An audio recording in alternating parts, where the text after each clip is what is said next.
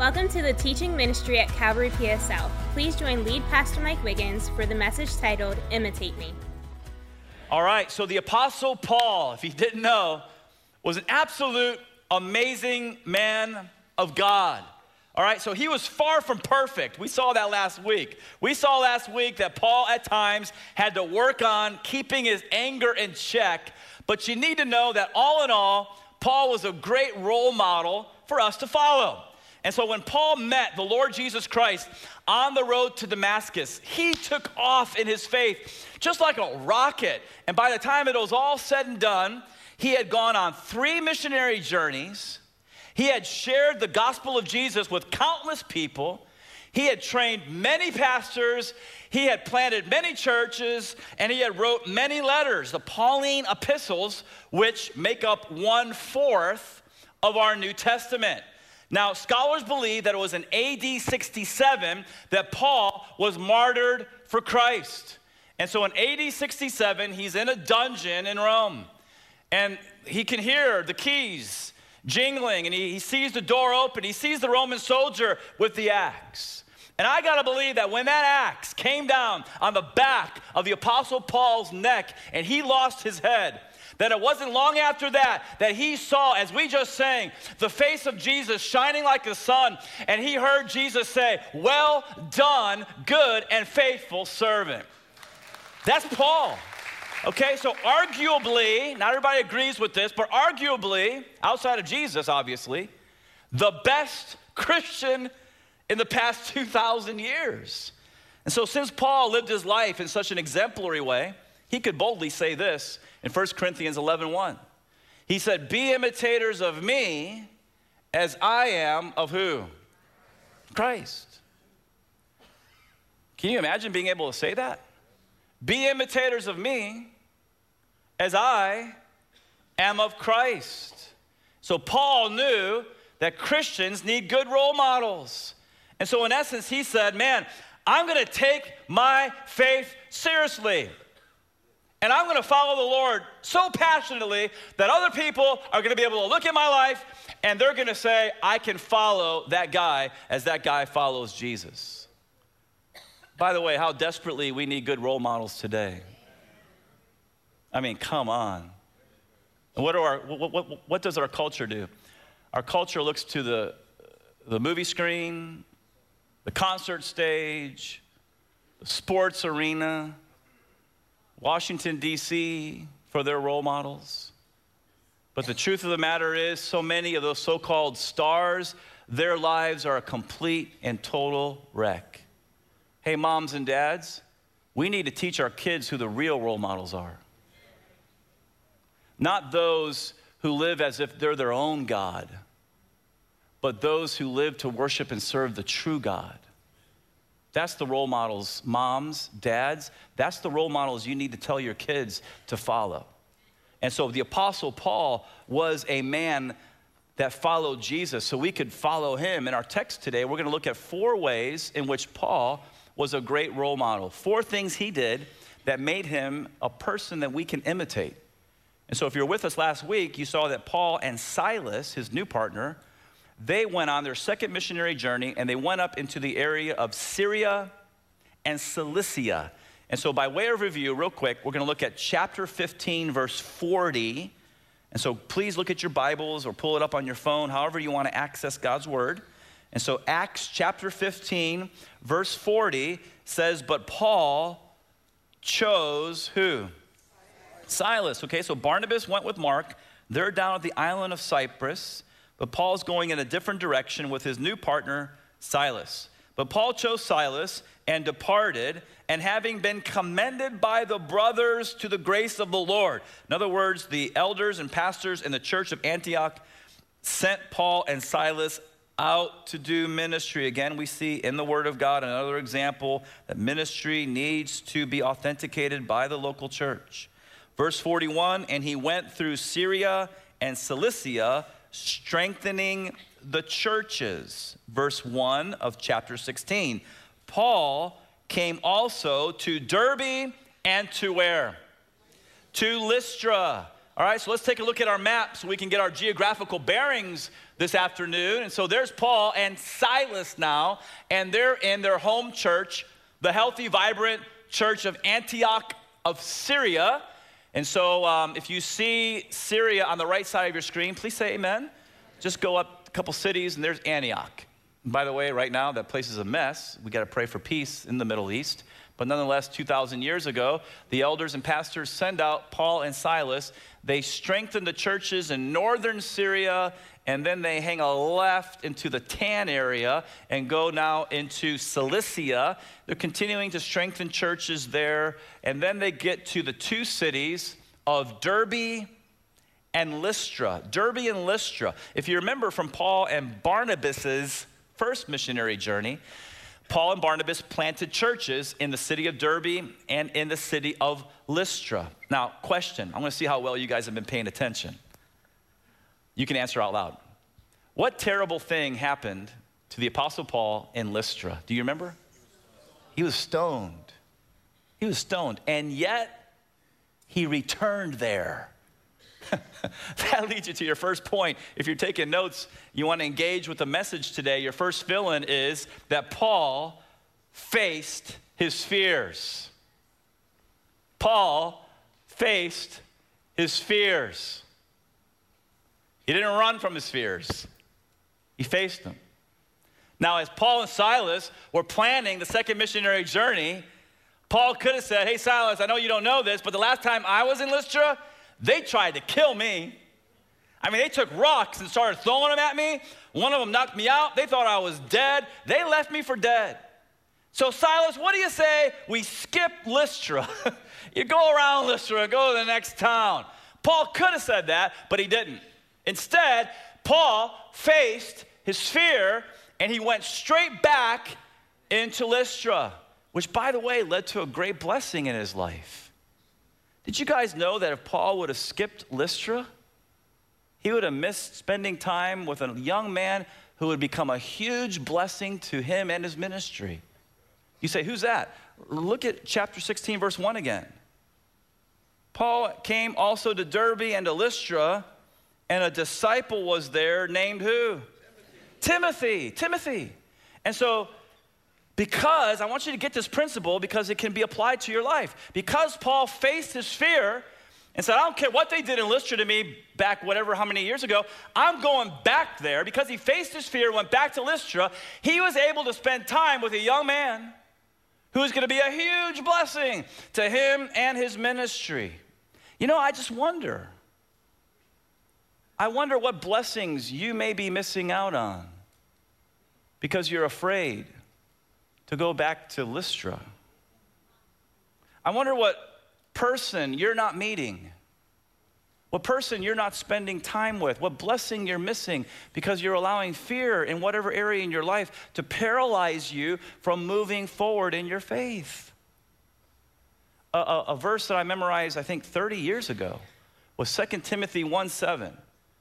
This verse has been such a blessing to me over these decades. For God did not give us a spirit of fear, but of power and of love and of self-control. And so the next time fear tries to stop you from moving forward in God's will, remind yourself of 2 Timothy 1:7, which says that God does not give us fear. All right, and so think through this with me. If God does not give us fear, where does fear come from? Right, the enemy. If God does not give us fear, he doesn't give his children fear. Can you imagine as a mom and dad, if you had the ability to make your kids afraid? Does any parent want to make their kids afraid? No, right? God doesn't give us fear. So where does it come from? One of two places, either from our enemy or from our flesh, our fallen sin nature. And so Satan is going to try to use fear in your life, and Satan's going to try to use fear in my life to stop us, paralyze us from moving forward in the will of God. And that's why God says one of the most repeated admonitions in the scriptures over and over, Old Testament, New Testament, fear not, do not be afraid. And so the next time, it's not if, but when you experience fear, I want you to memorize this verse, okay? And I want you to quote it out loud Because how many of you guys believe that the enemy cannot stand the word of God? It's just like, he can't handle it. All right, and so quote it out loud and then pray something like this. Say, Lord, please help me to face my fear. And as I'm moving forward, Lord, would you please give me your power? Would you give me your love? Would you give me your self-control? Help me not to be under the control of fear, but help me be under the control of the Holy Spirit of God. And if you guys and if I will face our fears and move forward in faith, we can experience the life that God has for us. But the opposite of that is if we allow fear to paralyze us, we are going to miss the amazing, abundant life that God has for us. All right, so look at verse 1 again. Paul came also to Derbe, and yea, Paul, to Lystra. And a disciple was there named Timothy, the son of what kind of a woman? Look at this, a Jewish woman who was a believer. All right, and so what most likely happened is that as Paul and Barnabas were on their first missionary journey, they led Timothy and his mom Eunice and his grandma Lois to the Lord. Now Paul and Silas are coming back to visit on this second missionary journey. And so he was the son of a Jewish woman who was a believer in Christ, but Timothy's dad was a who? A Greek. Now, does it say he was a believer? No. So it looks like, apparently, Timothy had a dad who was lost. Verse 2. And he, Timothy, was well spoken of by the brothers at Lystra and Iconium. And so apparently this kid's been growing in his faith since he was led to the Lord by Paul during the first missionary journey, and he's getting a good reputation. Verse 3, Paul wanted Timothy to accompany him. All right, let's just stop right there and take all this in. If you know anything about the New Testament, as you read the Pauline epistles, the letters of Paul, you know that Timothy became Paul's protege.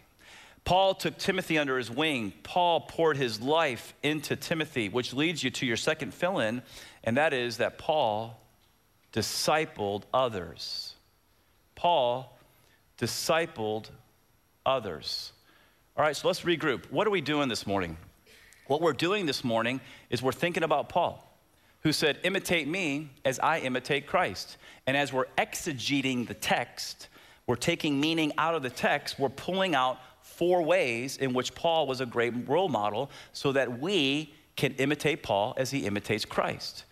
And so number 1, he faced his fear. You and I need to face our fears. Number 2, he discipled others. Guess what? You and I need to disciple others as well. For the rest of Paul's life, he takes Timothy under his wing. He disciples this young man. The results are phenomenal. Timothy becomes Paul's son in the faith.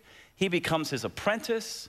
He becomes his co-worker. He becomes his kind of go-to guy. And Paul loved Timothy. Look at what he said a decade later. All right, so right now we're in AD 50. So we're in Acts 16, right around AD 50. Paul is going to write to the church of Philippi around AD 62. All right, so 10, 12 years later, he says this about Timothy. He says, I hope in the Lord Jesus to send Timothy to you soon, Church of Philippi, for I have no one like him who will be, look at this, genuinely concerned for your welfare. For they, all these so-called ministers, they all seek their own interests, but not those of Christ Jesus. Do you see what's happening in Timothy's life? He is actually concerned for other people more than he's concerned for himself. We live in a culture where people say it's all about me, myself, and I. It's all about my little selfie. It's my little life. Everything revolves around me. And what I'm going to do is I'm going to get happy. I'm going to get happiness. And the way I'm going to get happiness is I am going to try to get selfish and bring all these things to myself, making myself happy. And their tank, ladies and gentlemen, in their hearts never fills up, because you can never fill your own tank up with selfish pursuits. It is only when you and I learn the lesson that it's not about us. It's about Christ, number one, others, number two, and ourselves last, that Jesus fills our tank to overflowing so that we can minister to other people. That's Christianity. It's not about us. It's about him, and it's about others. And man, Timothy got it. We're so proud of this young man. He was genuinely concerned for other people's welfare, not like those other guys who were concerned about themselves. And then Paul goes on to say, but you know Timothy's proven worth, how as a son with a father, he has served with me in the gospel. And so Paul has been pouring his life into Timothy now for 12 years off and on. He's going to totally pour his life in 17 years because Paul loses his head in AD 67.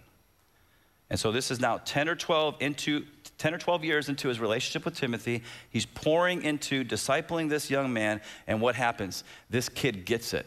He understands that it's not about me and my selfish pursuits, it's about serving others in Christ. And he becomes eventually a pastor. He becomes the pastor of the church of Ephesus, and Timothy has a very fruitful ministry. It's been said that everyone, this is your next fill-in, everyone should have a Paul, a Silas, and a Timothy. Now, some of you guys grew up in Sunday school, and you learned that everybody should have a Paul, a Barnabas, and a Timothy. But Barnabas is now on the island of Cyprus. This is the second missionary journey. Paul has a new partner, and so I took the liberty of changing it.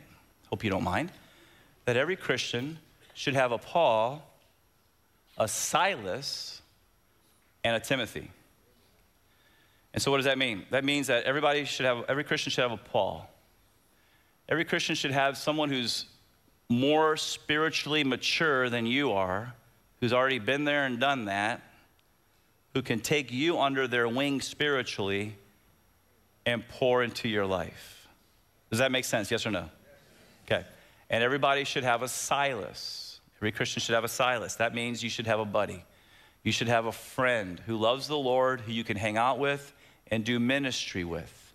And then every Christian should have a Timothy in their life, if you've grown spiritually to the point where you can have a Timothy. So every Christian should have a Timothy in their life, someone that you can take under your wing and you can pour into to watch that person grow, because we've seen the result of Paul discipling Timothy. It was phenomenal. This works. And so here's what I want to say, that these three relationships don't have to just be three people. They can be multiple people. You might have 2 Pauls, you might have 10 Silases, and you may have 1 Timothy. So it's up to the Lord. And that leads me to my next point here, and that is that these relationships cannot be forced or coerced. Please hear me. These relationships have to be the result of the Holy Spirit working and putting people and relationships together. Okay, and they form over time in the context of a relationship. I don't think you should go up to someone and say, will you be my Paul? Right? Or will you be my Silas, because I have no friends in my life, right? Or I'm so spiritual, I'll be your Paul, and you be my Timothy as I pat you on your head. No, we shouldn't do that. What we should do is rely on the Holy Spirit to put these relationships together in his time and his way. So ladies and gentlemen, if you don't have a Paul, you don't have a Silas, and you don't have a Timothy, one of the best ways, if you're with me, say amen here. It's going to convict some people. But one of the best ways to discover who these people are is to join a life group. Start getting into relationships. Yeah, we ought to thank God for Pastor Mike Lawrence and for his team and for all of our groups here at Calvary. Did you guys know there's a difference between churchianity and Christianity? You know what churchianity is, right? Oh, I go to church 2-3 times a week. I sit in a row. I watch a performance. By the way, they watch a speech. I can't tell you how many times people say after the service, great speech, Pastor. And I'm thinking, I'm not a politician, number one. Number two, I'm a pastor and I'm teaching the Word of God, and I really want to see, who cares how good I do? What matters is that all of us receive these truths in our hearts and we live them out for the Lord. That's what matters. So churchianity is I'll come and I'll sit in a row, I'll watch a performance and I'll leave and I'll see you maybe next week if I feel like it or if it's not raining. But Christianity is I'm going to be a giver and not a taker. So yes, I'll come in and I'll be fed the Word of God because I need the Word of God. But then you know what else I'm going to do? I'm going to connect in a life group. And I'm going to grow in my own personal walk with the Lord, and I'm going to invest by serving and giving. See, that's the difference. Now we go to verse 3. It says that Paul wanted Timothy to accompany him, and so he took him, and what happened?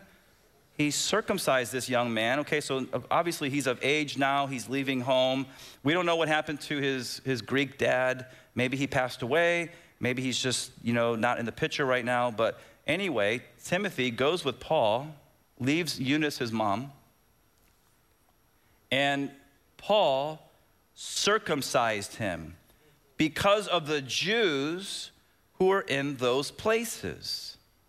For they, the Jews, the religious Jews, all knew that his father was a what? A Greek. And so verse 4, as they, Paul, Silas, Timothy, went on their way through the cities, they delivered to them for observance the decisions that had been reached by the apostles and elders who were in Jerusalem. Jerusalem Council, chapter 15. So the churches were strengthened in the faith, and they increased in number daily. And so Paul, Silas, and now Timothy are going from city to city, church to church, and they're delivering to these churches the decisions from the mother church, so to speak, the decisions of the Jerusalem Council, which I think we studied 2 weeks ago in chapter 15. And if you are with us, you know that the most important decision of the Jerusalem Council was that you are not saved by circumcision and keeping the law of Moses. Salvation has nothing to do with rites, rituals, or works. No, God cleanses, Peter said, our hearts by faith. And so salvation, some of you guys are, here he goes again. I'm going to say it again. Salvation's by grace alone, through faith alone, in Christ alone. That's the major decision of the Jerusalem Council. And this is what they're sharing with these churches. And the churches are being strengthened because of that. Now, I'll throw a question at you. If the Jerusalem Council says we're not saved by circumcision, right? Because you remember the legalistic Jews were trying to get Gentiles to be circumcised. And so if we're not saved by circumcision, why does Paul circumcise Timothy here in verse 3? Well, he didn't do it for Timothy's salvation, I guarantee that. He did it for his success in the ministry. And so stay with me as we go a little bit deeper in the scriptures to try to figure out what's happening here. Timothy's father was a Greek. His mother, Eunice, was a devout Jew. And 2 Timothy 3:15 says that Timothy's mom raised her little boy on the scriptures. By the way, moms, the best thing you can do for your kid is raise them on the Word of God. And I so appreciate, as I look out and see some of you moms, I know you're doing that. You're sharing the Word of God with your sons and with your daughters. That's what Eunice did. And so Timothy was raised in the Jewish Bible, learning the Jewish Bible. Again, that's 2 Timothy 3:15. But he had a Greek dad who was not a believer, who would not allow him to be circumcised. You say, how do you know that for sure? Well, it's easy. If his mom is a devout Jew and she's raising him in what we call the Old Testament from the time he's a little kid, you think mom, I'm talking about before Paul shows up in the first missionary journey, before she even hears about Jesus, she's raising young Timothy on the Old Testament, the Jewish scriptures. Do you think mom wants to circumcise her son? Of course. But he's not circumcised. Why? Well, who's the only one who has authority over mom in the home? Dad, the Greek, who's an unbeliever. And so here's what's going on in the scriptures here, that even though Timothy was raised on the Jewish Bible, his Greek dad wouldn't allow him to be circumcised, and any religious Jew in the area knew his dad was a Greek. And if they found out that Timothy was not circumcised, they would believe that he was an apostate Jew. Say, what does that mean? That he's lapsed in his faith, that he's apathetic towards his Jewish heritage. He's apathetic towards the Jewish faith. And so Paul looks at Timothy and he thinks, if I don't circumcise this young man, the religious Jews that we're trying to win to Jesus, they're not even going to listen to him. So he looks at Timothy and he says, young man, it's time to take one for the team. Timothy's eyes probably like saucers, right? But Timothy decided, I'm going to live by the law of love. I'm going to make this concession in my life so that, again, not so I can be saved, but so I can be a success in my ministry. By the way, quick side note, I wish I had more time to get into it, but I don't. But in Galatians chapter 2, Paul has another coworker. He's a full Gentile. His name is Titus. And Paul refused to circumcise Titus. You know why? Because he's a full Gentile. His dad's a Gentile, his mom's a Gentile, and Paul knew that if I circumcised Titus, the legalistic Jews are going to say, look, Paul's given in, he's circumcising because it takes circumcision to be saved. Does this all make sense to you guys? All right, so that's what's happening now in our Bibles, and we turn now to verse 6, and we keep plugging along. All right, so it says, and they went through the region of Phrygia and Galatia. So we're still on the second missionary journey, and we're heading west. Look at this. Having been forbidden by the Holy Spirit to speak the word in Asia. Can't go to Asia. Now, if you're new to the Bible, that's not China or the Far East. That's Asia Minor or modern-day Turkey. Verse 7, and when they had come up to Mysia, they attempted to go into Bithynia, way up on the Black Sea. But the Spirit of Jesus did not allow them. So passing by Mysia, they went down to Troas. And it says, and a vision appeared to Paul in the night. A man of Macedonia was standing there, urging him and saying, come over to Macedonia and help us. Verse 10, Paul gets up the next morning. It says, when Paul had seen the vision, immediately I'll come back to that, sought to go on into Macedonia, concluding that God had called us to preach the gospel to them. All right, so let's take a look at our map, get our bearings once again. Paul, Silas, and Timothy continue heading west. Now, they want to go down to the cities in Asia Minor. By the way, the cities in Asia Minor include the 7 churches in Revelation 2 and 3. They want to go down there. This is around AD 50. There are no churches in these areas yet. And yet the Holy Spirit says, it's not time yet. Now we know that Paul in chapter 19 of Acts is going to go to Ephesus, one of those churches in Asia Minor, but it's not time right now in AD 50. Ladies and gentlemen, how many of you guys believe that God is sovereign over salvation? Right? And so there's this thing called timing, that we have to listen to the voice of the Spirit. And I'll come back to that a little later. And so you can't go down to Asia. Okay, we're going to go way up to Bithynia. If you see Bithynia on top of your screen, say amen. Right? The Black Sea up there. And the Holy Spirit, the Spirit of Jesus says no. All right, well, the only way to go, we're not going to go backwards. We're going to keep going west. So they go all the way till they can't go anymore. And now they're at the beautiful Aegean Sea in the city of Troas. And Paul has a vision, a Macedonia man. Come on over and help us. And so he figured out the Lord's leading us to Macedonia. Now, where's Macedonia? It's Greece. So right here, right now in our Bibles, the gospel of Jesus Christ is about to go to Europe. And so everybody look at verse 11 now, verse 11. It says, so setting sail from Troas, what's the next word? Everybody shout it out. We. Do you see that? Is everybody looking at verse 11? So setting sail from Troas, what's the next word? We. What do you mean we? Why not they? Because the author of Acts, his name is Luke, he's a doctor and a physician, has now joined the missionary team here in verse 11 in Troas. So setting sail from Troas, we made a direct voyage to Samothrace, it's an island, and the following day to Neapolis, and from there to Philippi, which is the leading city of the district of Macedonia and a Roman colony. And we remained in this city for some days. All right, so one more look at our map. Paul, Silas, Timothy, and now Luke. They left Troas, they set sail northwest all the way to the island of Samothrace. They spent the night on the island because you can't sail in the dark, right? And then the next morning they get up and they sail northwest all the way to the port city of Neapolis. If you guys see Neapolis, say amen. By the way, it only takes them 2 days, so the wind's at their back. The Holy Spirit's kind of in this. I want the gospel to go to Europe, right? And so they get to Neapolis, they dock, they either jump on donkeys or camels or they walk 10 miles up to the famous city of Philippi. Now, I said all that to say this, that Paul, on this second missionary journey, he could have gone his own way and he could have done his own thing. He could have gone into the cities of Asia Minor, even though that wasn't time. It wasn't time to do that yet. He could have gone up into Bithynia, but it wasn't time for that yet.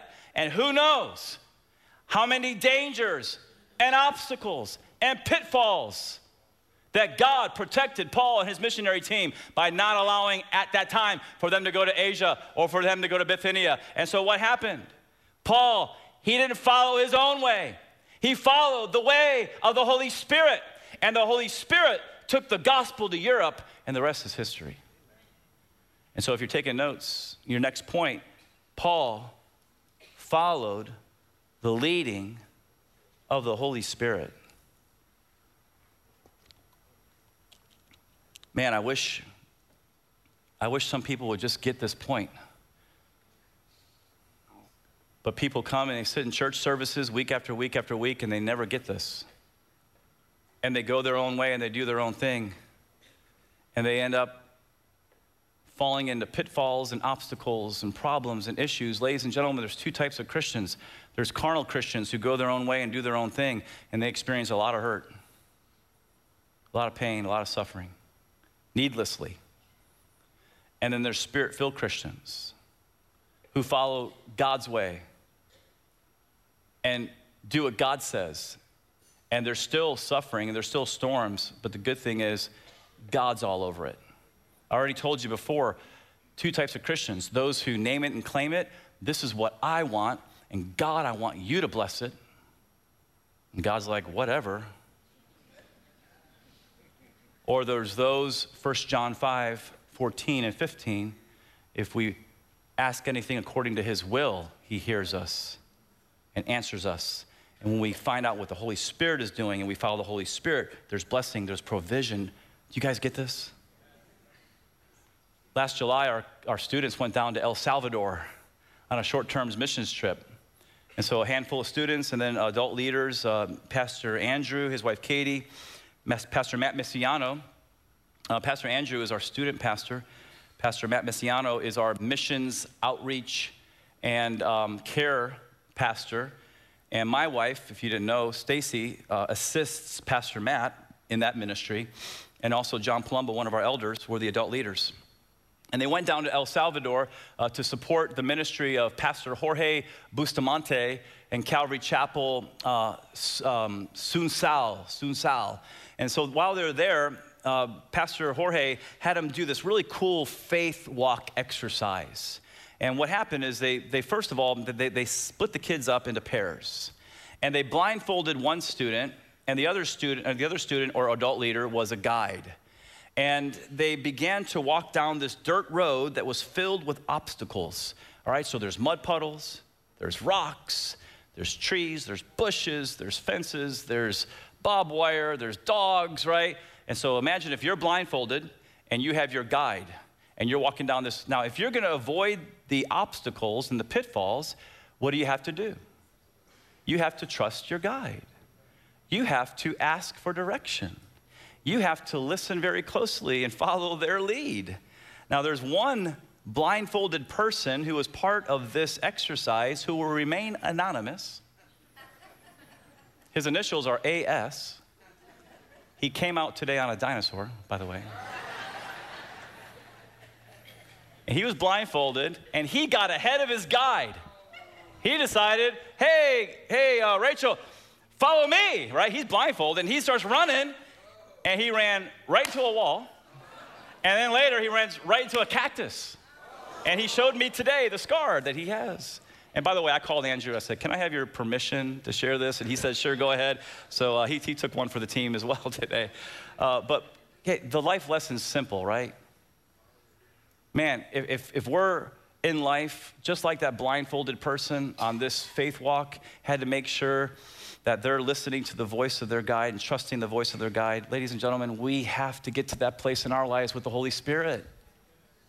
He wants to be our guide. He knows what's best. And so how many of you guys believe that God has an amazing plan for our lives? He does. But if we don't listen to the Holy Spirit or trust the Holy Spirit or keep asking for his direction, we're going to run into some cactuses in life and we're going to get hurt. So listen to the word of God. God says, I know the plans I have for you, says the Lord. Plans to prosper you and not to harm you, to give you a future and a hope. That's our God. And some people say, well, that was written to Israel. True. One interpretation, but many applications. And we can apply that to our lives. And we can see the heart of God for us. That, ladies and gentlemen, God has an amazing plan for you and your life. To prosper you, not to harm you, to give you a future and a hope. But the thing is we got to learn to follow the leading of the Spirit of God every single day. We got to trust him that he has our best interests in mind. And we have to ask him for his direction in prayer. And then we got to follow his directions. They're right here. He's preserved this now for thousands of years. It is here, 2019. All we got to do is open it up and start to read it and receive the instruction manual for life right here. So that's the question is, will you follow the leadership of the Holy Spirit and accomplish God's will for your life?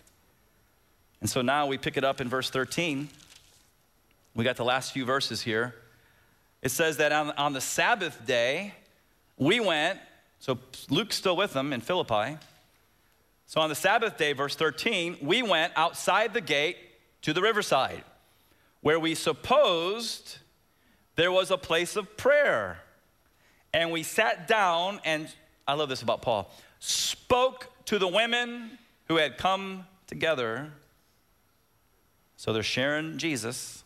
Verse 14, and one who heard us was a woman named Lydia from the city of Thyatira, a seller of purple goods. So she's a prosperous businesswoman. And she was a worshiper of God. So she's a Gentile, not a full Jewish proselyte, but she believes and worships the God of Israel, the true God. And I love verse 14. It says that the Lord opened her heart. I love that. The Lord opened her heart to pay attention to what was said by Paul. And after she was baptized, so she became a believer in Christ, and after she was baptized, her household, and her household as well, she urged us, saying, if you have judged me to be faithful to the Lord, come to my house and stay. And she prevailed upon us. And so whenever Paul would enter into a new town, you guys know this by now, what's the first place that he would look for whenever he went to a new town? A synagogue. But apparently there's no synagogue in Philippi. And so what does he do? He hears through the grapevine that the Jews are praying on the Sabbath down by the river. So he and his team go down by the river and they engage in conversation with some women. And as they're in conversation, the door is open, the Holy Spirit's moving, and they share Jesus. And that leads you to your last fill-in as we imitate Paul as he imitates Christ. Paul shared the good news of Christ's salvation. He shared the good news. Listen, nothing's more important than this right here. How many of you guys believe that there really is a heaven, there really is a hell? Right? And by the way, more and more Christians every day are now deciding, I don't believe in hell anymore. May we never move away from the true gospel and what the Bible says. And so Paul shared the good news of Christ's salvation. And as he's sharing Jesus and Jesus' salvation, what happens? The Lord opens the heart of Lydia, and she puts her faith in the Lord Jesus Christ. Did you guys know that the first convert to Christianity in Europe was a woman? And her name is Lydia. And so she trusts Christ, and then she follows the Lord in baptism. Did you see that? Once again, in the Bible, there's your order, ladies and gentlemen. First, you believe in Christ. Then you're baptized. That's what the Bible teaches over and over and over. And her household is also baptized as well. And she invites the team to stay in her home, and she graciously shows them hospitality. Now, as we seek to share the good news of Jesus with other people, there's two things that we got to remember. If you're with me, say amen here. Okay, so listen. There's two things we got to remember. Number one, we need to be led by the Spirit. And number two, we got to make sure that we know that only God can save. All right, and so we have to be led by the Spirit. What does that mean? Asia? No, not yet. Bithynia? No, not yet. Greece? Yeah, Greece. Again, how many of you guys believe God's sovereign over salvation? How many of you guys believe that no one can come to the Son unless the Father draws them? How many of you guys believe that there's a pre-evangelism work that the Holy Spirit does in people's hearts? And so here's what we cannot do. We cannot, force the gospel down people's throats who are not even ready for it. Here's an idea, just get to know them. Here's an idea, share the fruit of the Spirit with them. Here's an idea, serve them. Here's an idea, live the life in front of them for a little while. And then you'll know, as you're following the leadership of the Holy Spirit, you'll know when that time is. The door will be open, and it's showtime. And at that time, you got to be ready to share your testimony and how Jesus saved you. And so remember to be led by the Holy Spirit of God, and then also remember, hey, only God can save. In verse 14, it says that the Lord opened the heart of Lydia so that she could pay attention to what Paul was saying, and she placed her faith in Christ. And so you say, okay, Pastor, what's my part then? What do I do? Well, Paul told us in his letter to the church of Corinth. He said, I planted, Apollos watered, but who gave the growth? God. Do you see that? And so we do our part, and we trust God to do his part. Just like a farmer can plant a seed, and just like a farmer can water that seed, you tell me, you can answer out loud, can that farmer give life to the seed? No. Can he germinate the seed? Can he cause that seed to grow and become a beautiful bush? No. All he can do is plant it. All he can do is water it. And so what's our job? We're to plant spiritual seeds. Faith comes by hearing, and hearing by the word of God. So we're to share the seed. We're to share the word. We're to share the gospel. We're to share our testimony. And then we trust the Lord to do what only he can do, and that is save souls. And so we do our part, and we trust him to do his part. Does that make sense to you guys? And so in closing, Paul says, be imitators of me as I am of Christ. So what did Paul do that set him apart as somebody that we can imitate? Number one, he faced his fear. All right, and so listen, stay with me here because I want you to do spiritual inventory. Again, this is not a nice speech. I really want you to think about what's going on in your heart and your life concerning this. And so Paul faced his fears. Are you facing your fears in life? Or is this like this Lystra and you don't want to go do what you know God wants you to do? I encourage you to move forward in faith. And then number two, he discipled others. Churchianity is not Christianity. We can't just come sit twice a month and think that we're Christians or that we're living as Christians. What we have to do is we got to get involved by connecting and growing and investing and discipling and sharing with others. Be givers and not takers. And then he followed the leading of the Holy Spirit. And so before you just go your own way and go down to Asia and get hurt, or Bithynia and get hurt, make sure that you're following the leadership of the Holy Spirit in your life. And then finally, Paul shared the good news of Christ's salvation And so pray for open doors. And when God opens that door, man, share Jesus, because he is the best news that the world could ever receive. Amen? Amen. All right.